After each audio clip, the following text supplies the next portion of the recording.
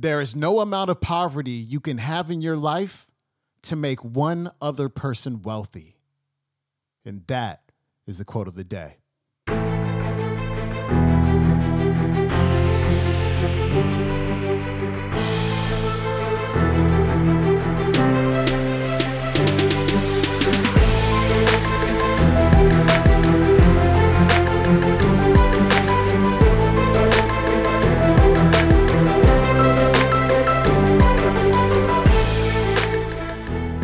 Welcome back to the Quote of the Day Show. I'm your host, Sean Croxton of SeanCroxton.com. Thanks so much for tuning in to our Finance Friday episode where we talk about all things money mindset. We've got Jordan Belfort on the show encouraging you to squash your limiting beliefs around money. Here's Jordan.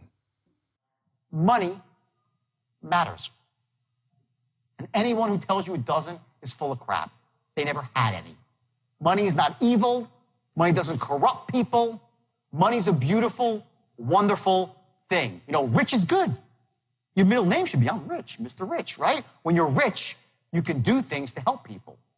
You can be the guy that donates the x-ray machine to the hospital or who builds the wing of the hospital. You can take care of your family, retire the people that you love, have an impact on the world. The most disempowering state is poverty.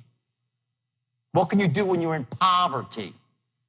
Look at it this way. There's no amount of poverty you can have in your life to make one other person wealthy.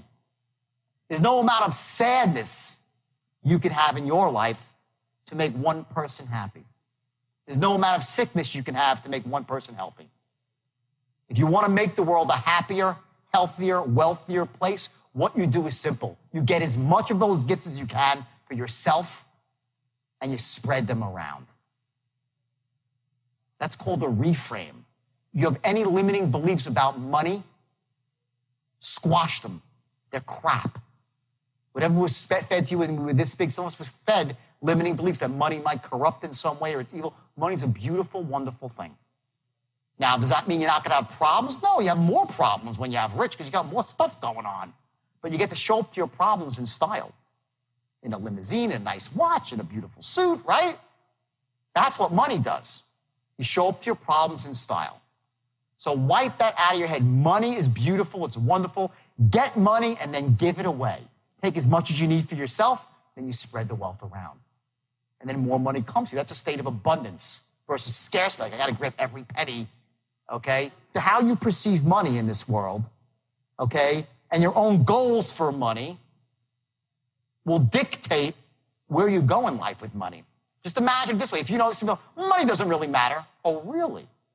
Just imagine if you're in a marriage, you say, well, my wife doesn't really matter. How long is she going to stick around?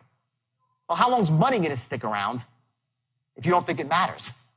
All right, that was Jordan Belfort. His website is jordanbelfort.com. If you want to watch that entire talk, go to the YouTube and punch in Jordan Belfort Tonality. You have an amazing week. If you do have a chance today, please leave a rating and review for the show on YouTube and follow me on Instagram.